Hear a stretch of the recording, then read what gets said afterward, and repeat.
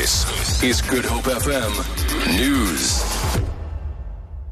Eskom is battling with major electricity shortages over the weekend.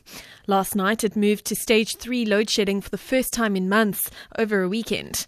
It switched back to stage 2 barely an hour later, saying there was a sudden decrease in demand for electricity. The troubled energy utility has blamed dilapidated infrastructure breakdowns and a cold spell in the weather for the yo-yoing in updates. It has warned that any unexpected changes on the constrained electricity system could lead to change again.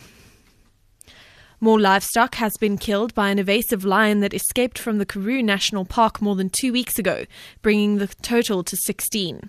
15 trackers, assisted by 6 dogs, are searching for the lion.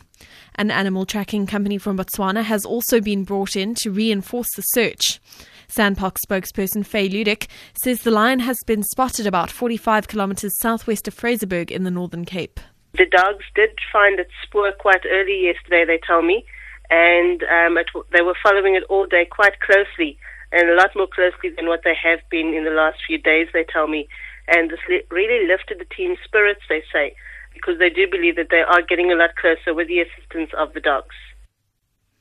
A peace deal has been signed in Bamako, Mali, aimed at ending decades of conflict between ethnic Tuareg rebels and the government. A key Tuareg alliance previously refused to sign. Alex Duval-Smith has more. The deal was hard won. In the past few days, the government has had to concede a key town in eastern Mali and lift arrest warrants on 15 Tuareg rebel leaders. The deal offers a political solution to Tuareg demands, more self-determination within Mali. But the dominant forces on the ground in northern Mali remain the militias who control lucrative desert trafficking routes. They want chaos, not peace. And finally, recent research has found that there is an increase in hands-on fathers. The new age dad isn't afraid to get his hands dirty, from changing diapers to reading bedtime stories. Clinical psychologist Leanne Lurie says more fathers are engaging parenting on a more practical and emotional level. Where dads are also given the opportunity to be more hands-on, to be more involved, but they also report that they experience this absolute kind of transformation where they get in touch with a much more nurturing end side.